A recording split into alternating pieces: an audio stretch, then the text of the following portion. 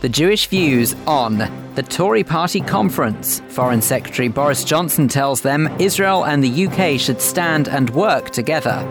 Hidden in plain sight, Professor Nathan Abrams talks about Jews and Jewishness in British film, TV and pop culture. And the Jewish Deaf Association give us an insight into their tremendous work.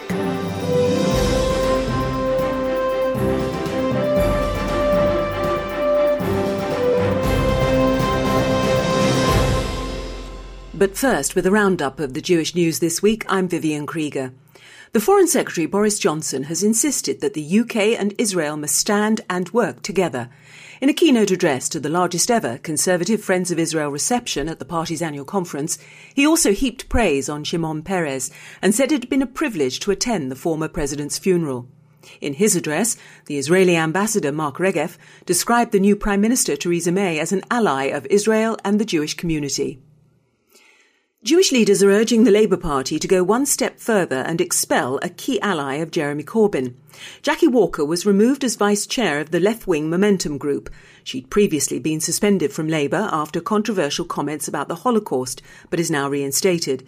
Ms Walker, who is herself Jewish, had previously suggested that Jews financed the slave trade and had questioned why Holocaust Memorial Day did not include other genocides, when in fact it does. The Prince of Wales made a poignant visit to the final resting place in Jerusalem of his grandmother, Princess Alice of Greece. Prince Charles brought flowers from his Scottish home, Birkhall, which he laid at the crypt in the church on the Mount of Olives. Princess Alice, who died in 1969, was the mother of the Duke of Edinburgh. The prince had been attending the funeral of Shimon Peres. It's being reported that Apple is developing the next iPhone in Israel. The company employs 800 people in its Herzliya office, where an anonymous worker apparently claimed it will be called the iPhone 8, skipping the name iPhone 7S. Apple's CEO has acknowledged that the Herzliya office is the company's second largest research and development centre. And finally, with less than a month to go until Sukkot, the annual journey of dozens of rabbis to the Calabria region of southern Italy has begun. They're there to get lime green citron fruits, or etrog as they're known in Hebrew. The fruit is notoriously hard to grow, but in that part of Italy you apparently get the best ones. For the sport now, we go over to Andrew. Thanks, Viv. Hendon A manager David Garbaz believes his side can not only win the Maccabi Football Premier Division title, but can also achieve it by going through the whole season unbeaten. Having seen his side claim their fourth consecutive win, he said, "It's early on in the season, but the thought has crossed my mind." As Israel gets set to play their next two 2018 World Cup qualifiers, the Italian Football Association has been fined €27,000 after some of their supporters made a Nazi salute during the Israeli national anthem at last month's World Cup qualifier between the two countries. And finally, Manchester United manager Jose Mourinho has paid tribute to Shimon Peres. The special one visited Israel as Chelsea manager in 2005 when he was a guest of the Peres Centre for Peace and wrote on his Instagram account, "RIP Mr. Shimon Peres." Remember, you can catch up on all the latest from the world of Jewish sport at www.jewishnews.co.uk. Andrew, thank you very much indeed. Well, welcome along to this week's Jewish Views. I'm Phil Dave, and let's start off, as we always do, with a look through your copy of the Jewish news for this week. Joining me in the studio to go through it is editor Richard Ferrer and features editor Fran Wolfish. Welcome to you both. Rich, let's start off with the front page. The novelty of the new look still hasn't quite worn off yet, but what is there on the front page this week? Second week of the New Look Jewish News, front page headline, MPs call for Peres tribute. Every once in a while, a statesman of international significance passes away and MPs, cross-party MPs, decide to maybe not do PMQs that week, but instead do a debate, which is pretty much a tribute. The last time they did it was for Nelson Mandela in 2013. This week we're carrying the story about how party members from the Labour Party, the DUP and the Conservatives are among those pushing for a parliamentary debate in honour of the great Shimon Peres. They want to express their accolades and appreciation for the man, talk about his push for peace.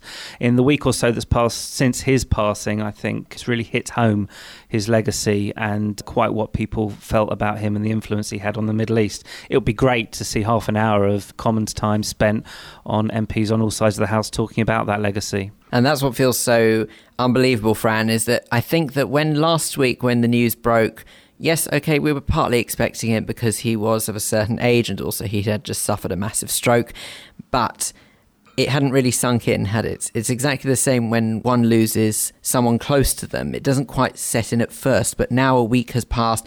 It almost feels as if reality is setting in. And of course, all of the great tributes we have heard about him already. He was an incredible individual. Yeah, absolutely. I think this is the week for analysis and looking back and remembering the great statesman that he was. And he really did do so much, and he'll be sorely missed. Certainly will.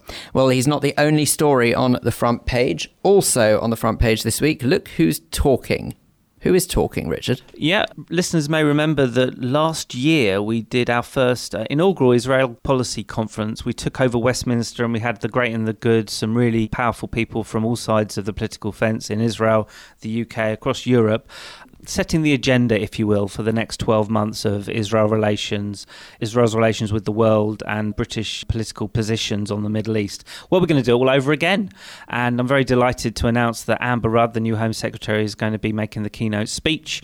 We've also got Dennis Ross, Michael Oren, who was the former Israeli ambassador to America, Yitzhak Herzog, who's the leader of the Labour opposition in Israel. It's going to be another agenda-setting event in November for the policy community, and hopefully it will shape the policy going forward for the next year or so. When we did it last year, it was all about the Iranian nuclear deal and other issues of key importance. This one's going to, I think, be anchored around the United States presidential election, and whether it's President Trump or President Clinton, they will have just won the election. So I think probably US-Israel relations are going to take centre stage as much as Israel-UK relations. Big moment, I think, for us, and looking forward to it in November. So perhaps you might like to divulge a little bit of how one goes about even organising something like that. I love the idea. You say you take over Westminster. I've just got this vision now of you sitting where John Bercow would sit. But at the same time, what exactly are you hoping to achieve from this? Because obviously you say set out Israel policy for the next year. Technically speaking, I don't think that a humble Jewish newspaper from northwest London has that much influence over Westminster. So what are we hoping, and who are you hoping to influence? Yeah, it's an incredible accolade, actually, for a small local newspaper like ours. It takes about a year and a half to organise, which is why we haven't done one in the last 18 months. It's an opportunity for journalists. It's a policy community. It's not, unfortunately, for our readers to attend. It's more for political figures, journalists, diplomats, etc., to come together, to have talking shops, to have symposiums and debates and conferences, and to set, hopefully, an agenda that they can work forward for the next year or so, and that can start to hopefully improve relations between Israel and its allies, particularly the US and the UK. Oh, here's hoping. Elsewhere in the paper this week, Fran, I believe that you have been hired to speak, as it were, to Lord Sugar. Always better to be hired than fired, do you not think? I wouldn't know. Well, yes, for those of you who were lucky enough to watch the first episode of The Apprentice on Thursday night, it's back now in its 12th series, going from strength to strength, and I was invited along to see Karen, Alan and Claude at the press launch of The Apprentice. Despite doing it for 12 years, Lord Sugar's still really enthusiastic about it. He says actually that this will be the best series yet. Unfortunately, no kosher flavour from the 18 candidates, but we do have obviously Lord Sugar and his right-hand man Claude Littner giving that bit of Yiddish input. I was going to say, I don't think the community can feel too deprived from the Jewish influence over the programme, because there is quite a strong Jewish presence there. Yeah, I mean, it's been a few years now since the whole kosher chicken nonsense in Marrakesh. So I'm Still wondering, referring back to that. I know, I'm just wondering if they'll bring back another Jewish-y kind of task, but I'm certainly looking forward to it. And interestingly, Lord Sugar did make the point that in the sort of 5 years since he's been offering candidates a chance to become his business partner rather than one of his new employees at one of his companies. He's actually invested quite a substantial amount of his own money, and some of those candidates have gone on to actually turn over their first million. 2013's winner, Leah Totten, is on track to make her first million with her drop in cosmetic surgeries. And Tom Pellereau, the guy who made the nail care products, his firm's generated a turnover of 1.5 million. So it's well worth it if you go through the process and actually win. Well, I think I can safely say that we're in the wrong job somehow, but there you go. All right, well, that's obviously on a Thursday evening now on the BBC One, so if you do want to catch the latest series of The Apprentice, there it is. You didn't actually get the chance to speak to him yourself, though. It was a press event. I did actually ask him a question. Oh, what did you ask him? We can't move on until we hear. I asked him if he could talk about the mistakes that he made in business, given that he started out as a teenager himself and out the back of a van selling electrical goods that he bought for £50 actually. And he said that, that absolutely he did, make mistakes, and it's actually through those mistakes that he learned to move forward, and that you have to make mistakes in order to succeed. So, I mean, that gives me a lot of hope. Well, there you go. Richard, I think that just before we wrap up this week's paper review, obviously, this is the second edition of the New Look Jewish News, and you, I'm guessing, have had some feedback on the New Look. What have people been saying? Absolutely. We worked tirelessly on the relaunch, but it wasn't until we presented it to our loyal, cherished, esteemed readers that we finally realised whether or not we got it right. And I've published quite a lot of letters. We got a lot of feedback in the last 7 days or so about the relaunch, predominantly good, apart from the odd email, one of which I've published this week from Liz Hurst. Thank you very much for your feedback, Liz, who says the new print is far too small, even with her reading glasses, and it's a big no from her. Liz aside, generally speaking, people are delighted with the new columnists, Nick Ferrari, Samantha Simmons, Majid Nawaz. There are a lot of people that have never even seen the paper have picked it up for the first time and have pledged to do so again.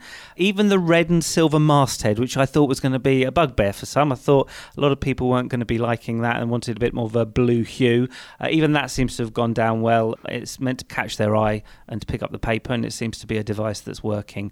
So generally speaking, I'd say 85-90% positive, with the occasional comment that perhaps we'll be looking to rectify in the weeks to come. Well, I think it is worth noting that, of course, the biggest selling paper in this country indeed does have a red-coloured masthead. So you never know. Onwards and upwards.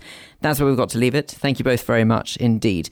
Don't forget you can pick up your copy of the New Look Jewish News every Thursday across London, or read the e-version online at jewishnews.co.uk. This week, Foreign Secretary Boris Johnson addressed the Tory party conference in Birmingham, affirming his strong stance on Israel. In his speech, Mr. Johnson said that the UK and Israel must stand and work together. To discuss this further and to gauge reaction, I've been speaking to Sir Eric Pickles, the chairman of the Conservative Friends of Israel. I started by asking Sir Eric how CFI reacted to Mr. Johnson's speech. Boris has a long track record of supporting Israel, and it's good to have somebody who understands the importance of a democracy in the middle of the most troubled regions of the world. And I thought what he said was quite moving, and particularly when he was quoting from Mr. Perez various little bon mots. It was a nice occasion. And please do mention that about quoting the late Shimon Peres, because there might be some who might be a bit surprised that Boris was quoting him, because technically and politically party speaking, they were, of course, not on the same page. Why do you think it was that Shimon Peres made such an impact on perhaps both sides? Because obviously Shimon Peres was more associated with Kadima, which is more liberal, and Conservatives are obviously more in line, politically speaking, with the Likud party. We took a view a long time ago that we will be Conservative Friends of Israel, which means we're not supporting one particular party. And it does mean that right from the very beginning, we've had excellent relationships with Likud and with Labour and with everybody in between and beyond. And I think that is important. I had an opportunity of meeting the great man as early as 1980, when I was a young conservative leader.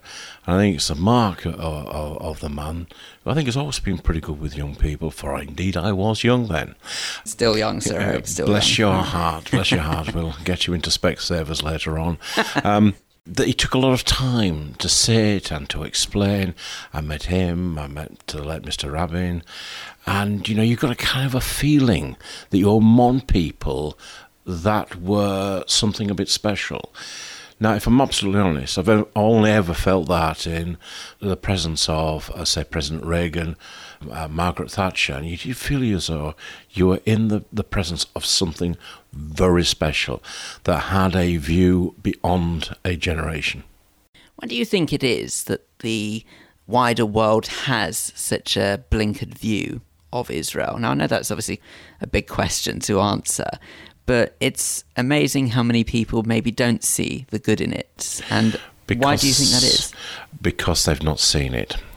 That's why we spend a lot of money and a lot of time in getting opinion formers to see Israel. And whether you're dealing with a senior cabinet minister or whether you're dealing with a young youth worker, all of them say the same thing at one point. It might be a stroll along the beach at Tel Aviv. It might be visiting ITech. And it's this. It's so normal. It is like home. It is a Western democracy. It is a place that believes in freedom of speech. It believes in the freedom of the individual. Israeli society is argumentative. It can be quarrelsome. It's just like how normal people behave. There's no leadership cult of the prime minister or the president. It's about people working together to earn a living, to bring up their kids in as much safety as they can get. Let's take it back to the conference. The Tory party conference obviously has been and gone this week, just gone, and CFI, I believe, made quite an impact. And am I right in thinking you even had people queuing to get into CFI events of some description? Yes, we have an annual reception which a senior politician speaks. This time it was Boris. Mark, the new Israeli ambassador, spoke. And, Mark Regev, yes. Yeah, Mark Regev, yeah. And also Greg Clark, I'll give you his surname as well, and Sajid David spoke. And it was packed. It was the largest room we could book. There were over 500 people there. There were probably another 150, 160 that couldn't get in. And I'm told that an organisation to discuss Palestinian rights had a meeting in a hotel, and I think there were about 10 people there, half of which were members of Conservative Friends of Israel's staff. Goodness. So that must have been great for you to see as the chair of CFI, that kind of reaction. It always is, because I think we've always kind of engaged in Israel. We've not engaged in the different politics of Israel. And we've always wanted to stress and for people to understand the modernity. People tend to think in terms of the conflict and of settlements and of the relationship with neighbours. All those things are important. But this is a modern, dynamic economy. All too often, the problem that we get is that members even of the Jewish community say that they express their concerns and their fears that Israel might not be around in future generations if people don't wake up and see what's before. You've already listed some of the things that you believe is great with Israel. But do you have any concerns that if attitudes don't change from some, that Israel won't be here? No, not for a second. Israel will be there. I think it is impossible not to believe that a Jewish state will be there 100 years from now as we move towards the centenary of the Balfour Declaration. I think we'll be celebrating in 100 years' time for sure. People don't understand the number of Israeli Arabs that there are.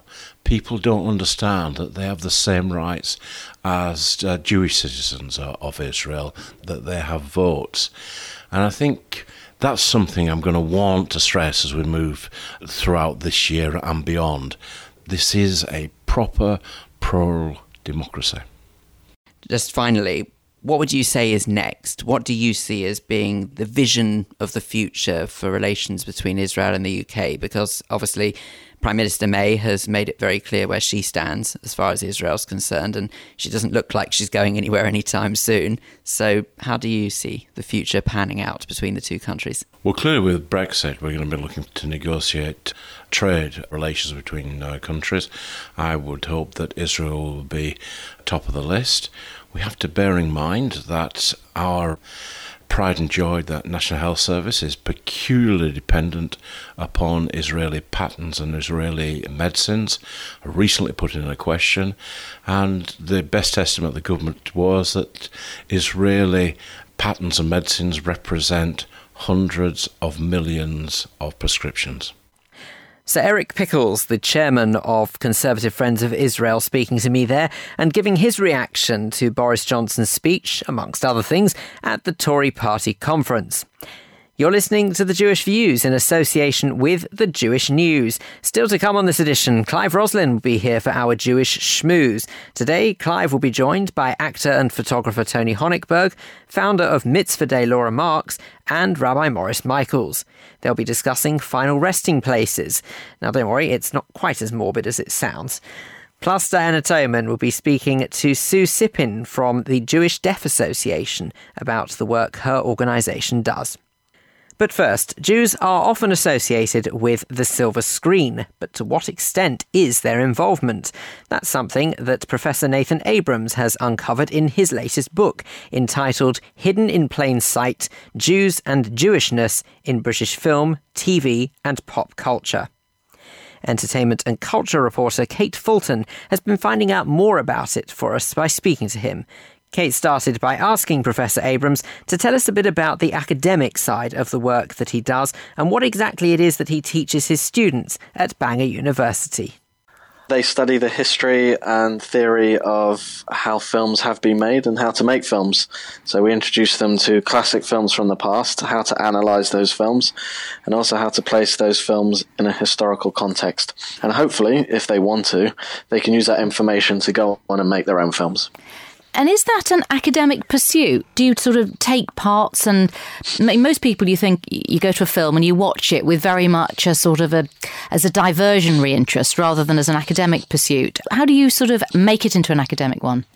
Well, it's no different from English literature. I mean, people read books for fun, but we analyse and scrutinise those texts and explore the deeper levels, why those books might be popular, what symbols are in those books. And similarly, I actually trained as a historian. So the way I approach film is, if historians like to use books and diaries and newspapers and journals, I personally use films as a means to explore the past. And that probably has more validity because so many more people watch films than might read the equivalent book or newspaper. Added on that, though, is the extra problem is we also have to analyse how it looks. So we might bring in criticism or theory from theatre and art history and how it sounds, and then we might look to musicology. So all in all, it's extremely academic pursuit if done properly. And you have a particular interest in the Jewish side of film. I mean, when we think of Jewish films, we sort of think of, sort of directors of Woody Allen and others. Do you look at the characters that are Jewish or the films themselves, or do you tend to look at how Jews are portrayed? Well, both. I mean, in my previous book, The New Jew in Film, exploring Jewishness and Judaism in contemporary cinema, we looked at who played a particular character, because that gives you a clue as to how we're meant to understand it. And then we look at how those characters are portrayed in films, which genres they appear in, what the storylines are. But what my particular interest now is to look at those films where it's not immediately obvious that they're Jewish. So I'm writing a big book on Stanley Kubrick, who was a Jewish director, and no one would say at first sight that his films strike one as Jewish films. However, if one looks beneath the surface and explores characters and plots and ideas and imagery, symbolism, then perhaps we can find a Jewish theme running beneath the surface. For listeners who aren't as familiar with the Jewish themes or changes, what would you say are the greatest changes in the way Jews, Judaism, and I suppose almost the stereotype Jews are portrayed? Have there been changes, and what have you noticed over the years? There's been many more of them, number one. So if we look as a global phenomenon, there are just more films, I would say, about Jews than possibly has been before. And they're coming out with increasing frequency. And it's not just an American phenomenon. We see this in Europe and Latin America, and Israel would be another case in point. And they're much more confident. There is less of an attempt to explain Jewishness to the wider world. It's less apologetic. It's more, to put it crudely, we're here and we don't need to justify our existence anymore. And even if we took genres like the Holocaust, that's becoming much more graphic in a way. Son of Saul or The Grey Zone really do look at the mechanics of murder in a way that perhaps haven't been explored previously. Overall, this displays a confidence that I think that's where the biggest change could be seen. Yes, I mean, we tend to feel that Jews are much more out there. I mean, everybody is out there. Whoever you are, you stand up and you're proud of it. But does that lose a depth? I mean, I was thinking there's an American series, Transparent. Probably many of our listeners haven't seen it at the moment, but it follows a Jewish family. But the Judaism is so watered down, it's almost just like a bit of a label, and the cliches are what remains, the food or the temple, or it doesn't seem to have a depth to it anymore. Or is that just the odd series? I don't know. I think that's an unfair characterization. I've watched all three series, and what strikes me about Transparent is just how Jewy it is. It's like it's none of these characters have to be Jewish, but they are, and the full range of Jews that we get in there. I mean, in the past it was Tevye or Leon the pig farmer. Here we've got a whole range of Jews of different beliefs, practices, sexualities, and I find actually that the Judaism that's probably reflected in there isn't necessarily watered down, but is probably more of what's on offer in the United States, and thus appears different to us in Britain, where we have a much more limited sets of options, and really is quite restricted to several choices for the mainstream of orthodoxy or Masorti, and then once you get outside of the major metropoles like where I live, there's no choice at all. So to me, what we see in Transparent is greater variety rather than dilution. Do you think we tend to make better subjects or creators of film and television? Both. I mean, beneath the surface. I mean, one of the things I wanted to talk about was the book I've just edited called Hidden in Plain Sight. And if we take someone like Mike Leigh as a Jewish creator, are Jews the subject of his films? Well, not explicitly, but beneath the surface, yes, they are. And as a creator, he makes excellent films that can be read on multiple levels. And as subjects, we're also interesting. Take films like A Serious Man, or as an example, the Coen Brothers film. I think the problem is when people try to translate Jewishness to an audience they think doesn't understand Jews, and then they tend to make it cliched and stereotyped and very over-coded. Now, a good example would be lots of what's appeared on British film and TV, where we get these stock caricatures of the Jewish mother, or Jews who speak like they just got off the boat, whether it's 1910 or 2010, whether they're 10 or 110. And I think the problem there is because we're still in that apologetic mode of trying to explain Jewishness to people who probably don't know much about it. Now, if we took a series like Transparent, I don't think that's trying to explain Jewishness whatsoever. There's a greater confidence running through it, I think. Excellent. And if we want to get a hold of your book, how do we do that? Is it out? Yes, it's available on Amazon. It's available through the publisher, Northwestern University Press, and their distributor in the UK, Eurospam. And hopefully I will be doing some more events in London, so people can come along and buy copies off me, which I'll sign. And just to give a plug for it, it is the first book of its kind to look at the contribution that Jews have made to British film and television from 1930s to the present. And this book only scrapes the surface. I mean, it's really, there's so much to study on this, and it really hasn't been looked at in any depth at all. And this book is an introduction. Hopefully it will inspire more people to look at the contribution that we've made. And it's been significant here. People go on about American cinema, but really we've had a just as important contribution to British film and television as in Hollywood. Professor Nathan Abrams talking to Kate Fulton there about his latest book, Hidden in Plain Sight, Jews and Jewishness in British Film, TV and Pop Culture. In just a moment will be this week's Schmooze, a reminder that we now live stream the Schmooze on our Facebook page every Thursday evening from 7 p.m. British Summer Time. That all-important address is coming up, but it means that you can comment along as the discussion unfolds. And of course, we'll try and read those comments out as and when we get them. It's just another way that you can share your Jewish views with us. Speaking of which, if you would like to get involved, we would love to hear your Jewish views. You can email studio@jewishviews.co.uk or you can contact us via social media. Find us on Facebook by going to facebook.com/JewishViews or on Twitter, we are @JewishViewsUK. Now, in this week's edition of the Jewish News, you will find a superb supplement on the work that the Jewish Deaf Association does for the community. Well, here on the Jewish Views, we decided we wanted to find out even more about the organisation, and so community reporter Diana Toman has been speaking to Sue Cipin, the chief executive of the charity. Diana started by asking Sue to clarify why the Jewish community needs its own deaf association. The Jewish Deaf Association was set up to cater to the specific cultural needs of the Jewish community. So the same as there are other cultural organisations available for the Jewish community, this is one that specialises in hearing loss, and it's the only one in the whole of the UK that has an understanding of Jewish culture. Now, the deaf community are people who have been brought up as deaf, were born deaf, and communicate using sign language. So they can't fit in a regular community centre or in regular services because they communicate differently and they have a completely different culture, outlook and wavelength.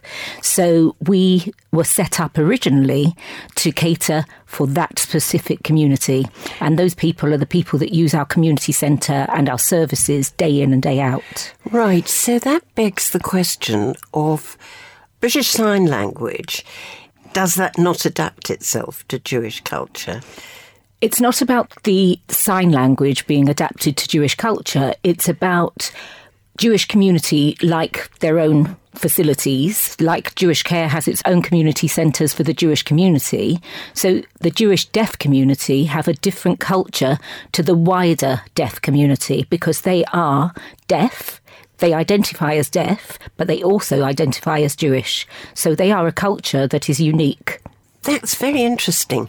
So the two run side by side, as it were. So we have services specifically for the Jewish deaf community, the signing community, and we are the kind of social services for that community because they can't access regular support and information and services because nobody has the communication skills or the understanding of their specific needs. So we provide support workers, for instance, that will accompany them, older people, for instance, to go to the doctor and to a hospital and to the bank and to a lawyer and to whatever it is that they need to do.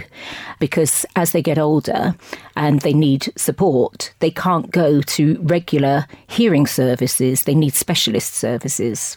So these people who accompany them would be proficient, would they be, in not only in the cultural needs, but in communications as well? Absolutely. So we're specialists in that. So we would make sure that, for instance, if somebody's in hospital, if they are an inpatient, we would make sure that we visit them every morning when the doctor's coming round to make sure that the doctor can understand what they would like to ask them and that we can make sure that they understand exactly what the doctor is telling them about their treatment and about their diagnosis, about what medication they need to take. And we also then follow it up by visiting them at home and making sure that they're taking the medication that they need, because language is a real barrier. And people who, particularly people who are born deaf, have a problem with articulation, don't they? Completely. So some of the people that we are supporting who are now anything, mainly we're talking about people from about 60 to about 100. This is the older group that we're supporting. Oh, is it? Not younger people? Oh, gosh, yes. Oh, I see. But this particular group that we're talking about at the moment, they didn't learn to speak the way younger people have had the opportunity to. Technology wasn't available, the awareness, the understanding, the equipment. It was a different world.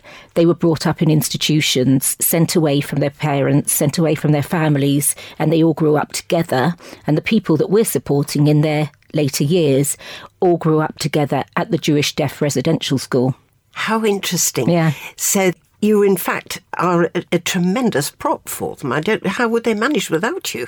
Well, absolutely. That's the question. How would they manage without us? And that's why, as they have grown older, we have had to change our services in line with their changing needs. So JDA 25 years ago was a social club and a community centre that people came along and organised their own activities. And now it's the sort of social services that they need to help them to remain independent for as long as possible.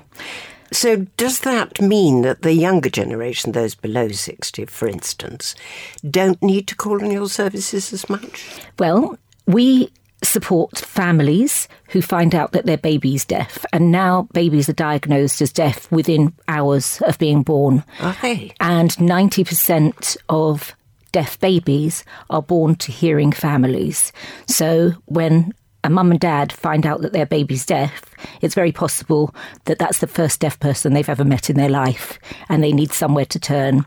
And again, Jewish families need a Jewish organisation to turn to where they can be introduced to other Jewish families, quite often nearby in the same area that they're living, where they can be maybe a few steps ahead of them, and where they can show them that there's light at the end of the tunnel and that there is hope and their baby's going to grow up and have a lovely life, and that it's not all over just because the baby's deaf. Indeed. Now, supposing people had not ever heard of JDA, how would they get in touch with you? Well, that's precisely why we are trying to promote our organisation at the moment, because just as deafness is invisible, what I've been told is JDA is invisible. And we're trying to raise the profile of the organisation. And you have a website, I imagine? We have an updated website that shows all the different services that we provide, and everybody, without exception, tells me that when they look at our website and they see the range of services that JDA has on offer, they are really surprised, because there is something for people of all ages, all types of communication, all stages of life. And whether it's somebody that has woken up with tinnitus, or somebody who has found that it's more difficult to hear the television, or somebody who has found out that their baby's deaf, whatever it is, there is somebody at the JDA that can help. Can help. That's wonderful news. Thank you very much indeed. Chief Executive of the Jewish Deaf Association, Sue Cipin, speaking to community reporter Diana Toman there about the terrific work her organisation does. If you would like more information, then you can either find the supplement in this week's Jewish News, which please do take a look at, as it contains case studies as well, so you can see exactly who benefits from the work that JDA actually do, or you can always go to their website, which is jdef.org.uk. The letter J, deaf, DEAF.org.uk. And there you'll find all the information you need. You're listening to The Jewish Views, and this is the Jewish Schmooze, the part of the show where studio guests join me, Clive Roslin, to discuss matters that you've been hearing throughout the programme so far. Joining me today is actor and photographer Tony Honigberg, founder of Mitzvah Day, Laura Marks, and Rabbi Maurice Michaels. The subject today is based on an item we heard in the news with Viv a little earlier on. His Royal Highness the Prince of Wales went to visit his late grandmother's resting place near the Mount of Olives, following having attended the funeral of Shimon Peres. What with this being the time of year when we're supposed to visit loved ones' final resting places, we thought we might talk about Jewish cemeteries and what they mean to us. Tony, let's start with you. How often would you say you go and visit your late relatives? Probably once a year, unless I'm at a cemetery for a lavoya or a stone setting. My parents are in Bushy, and if we're there, then I go when I go there. So, but basically, it's really once a year. It's a very interesting thing, isn't it, at this time of year? Because the difference between Christianity and Judaism, and I was told this once by a Catholic priest, I went to a Catholic school, and the Catholic priest said to me, the difference between my religion and yours is that we worship death, you worship life. And yet, at the time of Rosh Hashanah, we all go to the cemeteries to visit our past ones, our loved past ones. And at the same time, we talk about asking the Almighty to put us in the book of life for the coming year. Yes. Rabbi Michael, you might be able to tell us some reason why this suddenly becomes so important. We have come to a time of the year when we begin to think about our immortality. Because, as you say, the Mahzor incorporates into it, who will live and who will die. That phrase is just so, it's so poignant. So we do believe, we have to start thinking about our own mortality. And when we do that, it's an inevitability that we will also think about the deaths of those of our loved ones. And so visiting the grave at this time of the year is a very important part of our tradition and custom. Laura, what's your view on that? Well, I'm not a big cemetery visitor, to be honest, but when I think about it and when we started talking about it, I realise that when I think about the people closest to me who've died, which is my grandparents, because I'm lucky enough to have my parents still alive and healthy, I do think about them whenever we have major family occasions. And so this week I was at my mum's for Rosh Hashanah dinner, and my parents are 87 and 91 and hosted 20 of us for dinner on Sunday night. And I think about my grandparents, because we always used to go to Grandma Nathan, my mum's mum, for dinner for Rosh Hashanah. And when I think about death, I think very much about how we continue to live the lives that those who have come before us have laid out for us. So dinner for Rosh Hashanah at my parents' house is very similar to how it was at my grandparents' house. And I hope that when I take it over, then it will be similar again. And that my children will therefore be experiencing my grandparents, even though my grandparents died when the children were babies. So there's something quite comforting and quite positive about family occasions and how the people who passed away in families actually are still in some ways still around the table. Presumably that goes back to your great-grandparents and further back as well, because you're repeating, going down the line to today. Well, probably, except that I don't remember them. And all the other I don't remember my great-grandparents, and my great-grandparents were the ones who came to Britain. So I suppose life was very different then, whereas my grandparents were all born here. Life is remarkably similar in many, many ways in terms of the family. Is it just as comforting to go to the graveside? Do you think? I'm not sure. For me, I like to think about the positive things about the lives of my grandparents, and I relate to that much more around the dinner table. And not only around the dinner table, I can look at my children and I can see my grandparents. And that, to me, also is how life continues. Yes. Very interesting. When my mother died, which is 8, nearly 9 years ago, my son wanted to take all the photographs and everything else.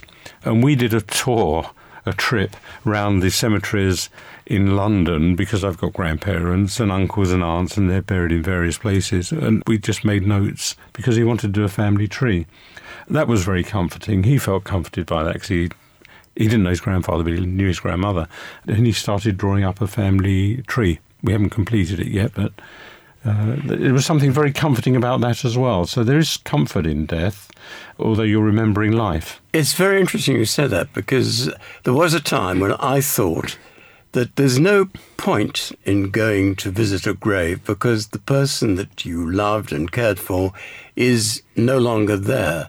They've gone on and upwards, perhaps. But when my wife died, I do find immense comfort from going to visit her grave.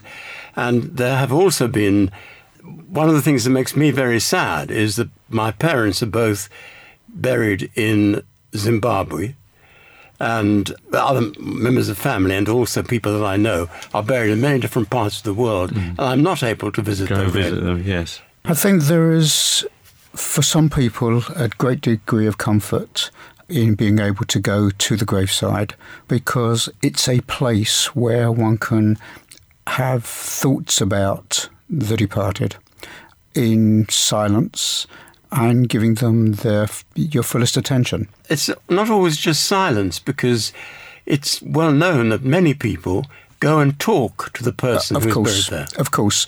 But, you don't actually have to go to the gravesite to talk to a person. Most of the people I know who have been bereaved tell me that they still speak to their loved ones in their home or wherever. So that in itself isn't a good enough reason for going. But there are other people who actually derive a great deal of discomfort from being at the cemetery. It's a reminder of that death, which they'd rather not have. It's a horses for courses thing. I mean, ever since I've been a rabbi, I've organised a trip to the cemetery for members of my congregation if they wish to go. And a number of people will choose to go. It's a small number, always is. And I'm assuming that that's because they will get something very special out of going, not by themselves, but going with others. And I think there is an element of togetherness that's important in this as well. I can remember my mother telling me when she was a girl, her mother, together with her mother's sisters, all used to go to their parents' grave. We're going back many, many years now, of course. And she said one of the things about it was like a family outing, that all the sisters came together. And maybe, they didn't do that very frequently during the course of the year, but it was once a year when the family actually got together. And they took great comfort from being together with each other at that time. Now, it's very interesting that you say that, because in Singapore, and this is not Jewish, but in Singapore, the people who live there is a special cemetery, which is fascinating to go to, because in it there are I don't know if they're the ashes or if they're just words, but the names of the people who've passed are put inside little boxes. And once a year, all the people from there who have past relations in the cemetery are taken out for a picnic.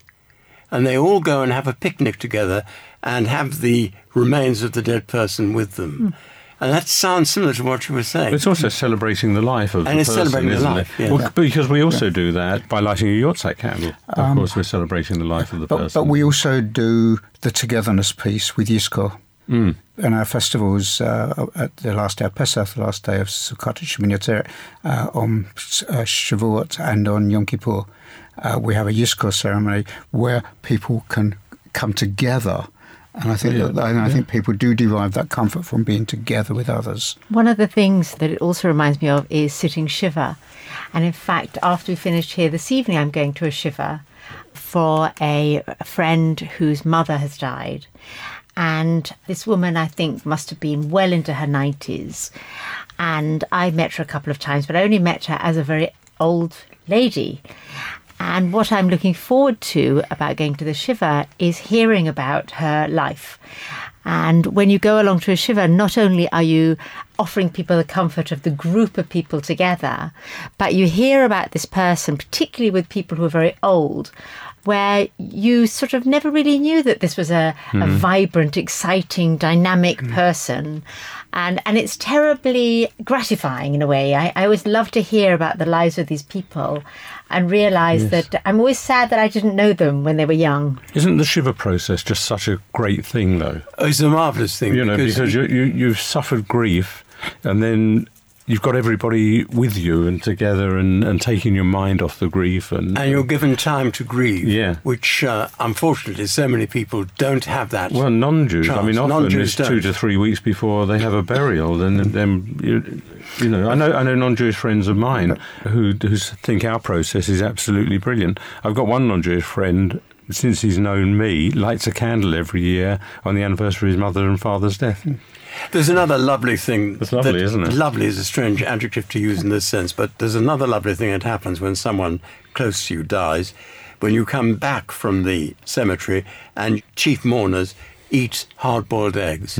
And I was told by a rabbi, and I think it's wonderful, that the reason why you eat hard-boiled egg is because it means life is eternal. Circular, yes. It doesn't end. Life has to continue. But, I would be remiss if I didn't put in a sort of a pastoral word here, which is to say that wonderful as it is to go to the Shiva and be with people, you also have to remember that they need support the day after the Shiva and the day after that as well. Yes, all too often, people are left by themselves after the week. So it's important to remember that support is required for much longer than that's just very a week important. of And it's not just a week; it's many months and sometimes even years. The life cycle Absolutely. is very interesting. I've just had my 11th grandchild this week on the eve of first Rosh Hashanah. Thank you very much.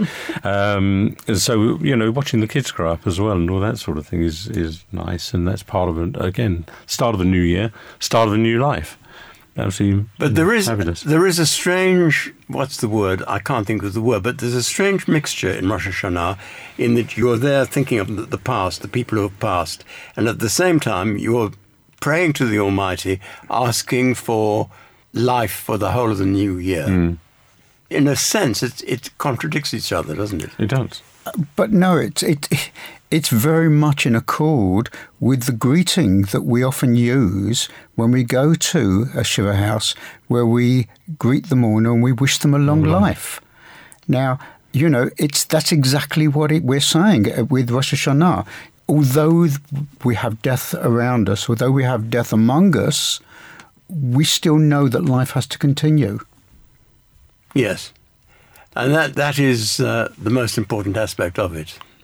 Yeah, life goes on. Life must go on. Yeah. We have people to care for. We have people that want to care for us, so life must go on.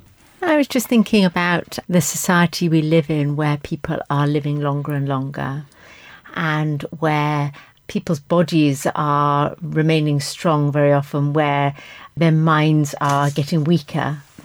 And thinking to the future and what sort of world we are going to be leaving our children, and the amount of care they're going to have to be providing for the increasing numbers of elderly people. Us elderly parents. Yeah. Yes. It's also the other way around, Laura, isn't it? Because I visited last month 3 centenarians, the oldest of whom was 108, and all 3 of them were totally bright with it, enjoying having conversations, talking about everything and so on. They were a little fragile, didn't hear quite so well, didn't walk around quite so well. So there is the obverse of bodies being strong and minds not so much. It can be the other way around. Absolutely, yeah. I think that's a marvellous way in which to end our discussion. Thank you very much for that. Unfortunately, our time is up. But my thanks to our guests, actor and photographer Tony Honigberg, founder of Mitzvah Day, Laura Marks, and Rabbi Morris Michaels. Please do feel free to share your Jewish views with us. You can email studio@jewishviews.co.uk, or you can contact us via social media. Find us on Facebook by going to facebook.com/jewishviews, or on Twitter, we are @JewishViewsUK. Now, just before our rabbinic thought for the week, it's time now to hear from Jewish domestic goddess Denise Phillips. Over the next couple of weeks, she'll be giving us some culinary ideas to try for the high holidays. And today she's got a delicious recipe for breaking the fast. Breaking the fast, and we really want a tasty cake. And this recipe ticks all the boxes. It is called a whiskey honey cake. It serves 8 to 10 people and makes 1 large cake. Takes about 25 minutes to make and about 40 minutes to bake. What you need, and it's 2 sets of ingredients. We've got a whole batch of dry ingredients and a whole batch of wet ingredients. The dry ingredients is 450 grams of plain flour, a tablespoon of baking powder, teaspoon of bicarb soda, half teaspoon dried ginger, half teaspoon salt, 1 tablespoon ground cinnamon, and 1 teaspoon mixed spice. So combine all those ingredients together in one bowl, and in a separate bowl we are combine 200 mils vegetable oil, 340 grams of clear honey, 200 grams brown sugar, 3 large eggs, 1 teaspoon vanilla extract, 125 mils warm coffee, 120 mils apple juice, and 60 mils of whiskey. Your favourite, why not? So you've got the dry ingredients, the wet ingredients. Combine the 2 together. You're going to need either 2 loaf tins or 1 large cake tin. Line it with baking parchment paper. Preheat your oven to 170 degrees centigrade or gas mark 3, and cook the cake for about 50 minutes. And once it's cooked, you're then going to make a whiskey syrup. And this is made with 100 grams of caster sugar and 25 ml of water. So boil this together on the hob so it simmers, and then add a tablespoon of whiskey. And while it's still warm, pour it onto the cake. Just perfect to break the fast. Jewish domestic goddess Denise Phillips there with a delicious recipe for breaking the fast. And if you would like that, or indeed any of Denise's other great recipes, then just head to her website, which is jewishcookery.com. I should have mentioned last week that if you would like to send us the photos of your finished attempts at any of the recipes that Denise gives us on the show, then we would love to see them. I'm always worried myself that my culinary efforts won't quite match up to that of Denise's, but if you think yours might, or even if you just are prepared to give it a go, then please do send them to us. We'd love to see them. studio@jewishviews.co.uk. And you never know, we might even put them on our Facebook page as well, with your permission. studio@jewishviews.co.uk with your photos of your attempts at any of Denise's recipes. Well, now it is time for our rabbinic thought for the week, and this time it comes from Rabbi Stephen Katz from Hendon Reform Synagogue. This Tuesday evening, Wednesday, Kol Nidrei Yom Kippur, we will come face to face with the depth and breadth of Jewish spirituality. With the Machzor, the prayer book, in our hands, we will pray prayers, so many prayers from Tanakh, biblical psalmists, from Talmudic teachers, some piyutim from early and late Middle Ages, and in the Machzor of the Reform synagogues from British contemporary Reform rabbis and also saintly Hasidic rebbes. Through these prayers we will glimpse the grandeur of God and the frailty, physical and moral, of humanity. Some prayers will remind us how far we have fallen, the Al-Chet, the Ashamnu, fallen from the moral standards set before us. Some parts of the service, Yom Kippur, Mincha's Haftarah, the Book of Jonah, will remind us also how quickly we can rise like the residents of Nineveh, recognizing our faults and failings, feeling profound regret, but also the genuine resolve to do better, to be better this Jewish New Year. Some will search for God in the Machzor, some will hear God through the familiar haunting melodies of the liturgical music. Others will discover God in the presence of a shul, filled wall to wall with fellow Jews, also searching for God in themselves and in the depth and breadth of Jewish spirituality. Alice Walker in The Colour Purple has one of her characters say, "Have you ever found God in church? I never did. I just found a bunch of folk hoping for God to show. Any God I ever felt in church I brought in. I think that all the other folk did too. They came to share God, not to find God." The psalmists, the Paitanim, the Talmudic, Hasidic and contemporary rabbis have, through their understanding of God and humanity, shared God, through their prayers recorded in the Machzor. When we enter shul this Tuesday evening, Wednesday, Kol Nidrei Yom Kippur, let us take God with us, opening our hearts and our lips to the prayers of our Machzor, but also our own personal heartfelt prayers. And when the final Tekiah Gedolah is blown, let us bring God back home into our relationships with family and friends, and let us take God to work and to our leisure activities, in our relationships with colleagues and community. Gmar Chatimah Tovah, may we be sealed for a year of life, a year of good health, a year of refreshed and rewarding relationships. May we make it a Shana Tovah. Thank you to Rabbi Stephen Katz from Hendon Reform Synagogue with our thought for the week. And that's all the Jewish views we have time for. Thanks to our guests, Sir Eric Pickles, Professor Nathan Abrams, Sue Cipin. Thanks also to the Schmooze team, Tony Honigberg, Laura Marks and Rabbi Morris Michaels, also Denise Phillips, and of course you at home for listening. And we mustn't forget the team, including those who helped produce this episode, Adam Bradley, Sue Greenberg and Bridget Grant. You can always listen to the most recent editions of The Jewish Views by visiting the Jewish News website, jewishnews.co.uk, or you can hear any edition again in iTunes. The Jewish Views is brought to you in association with The Jewish News and is part recorded at the studios of Jewish Care in London.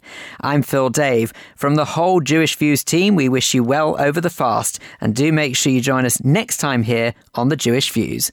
Goodbye.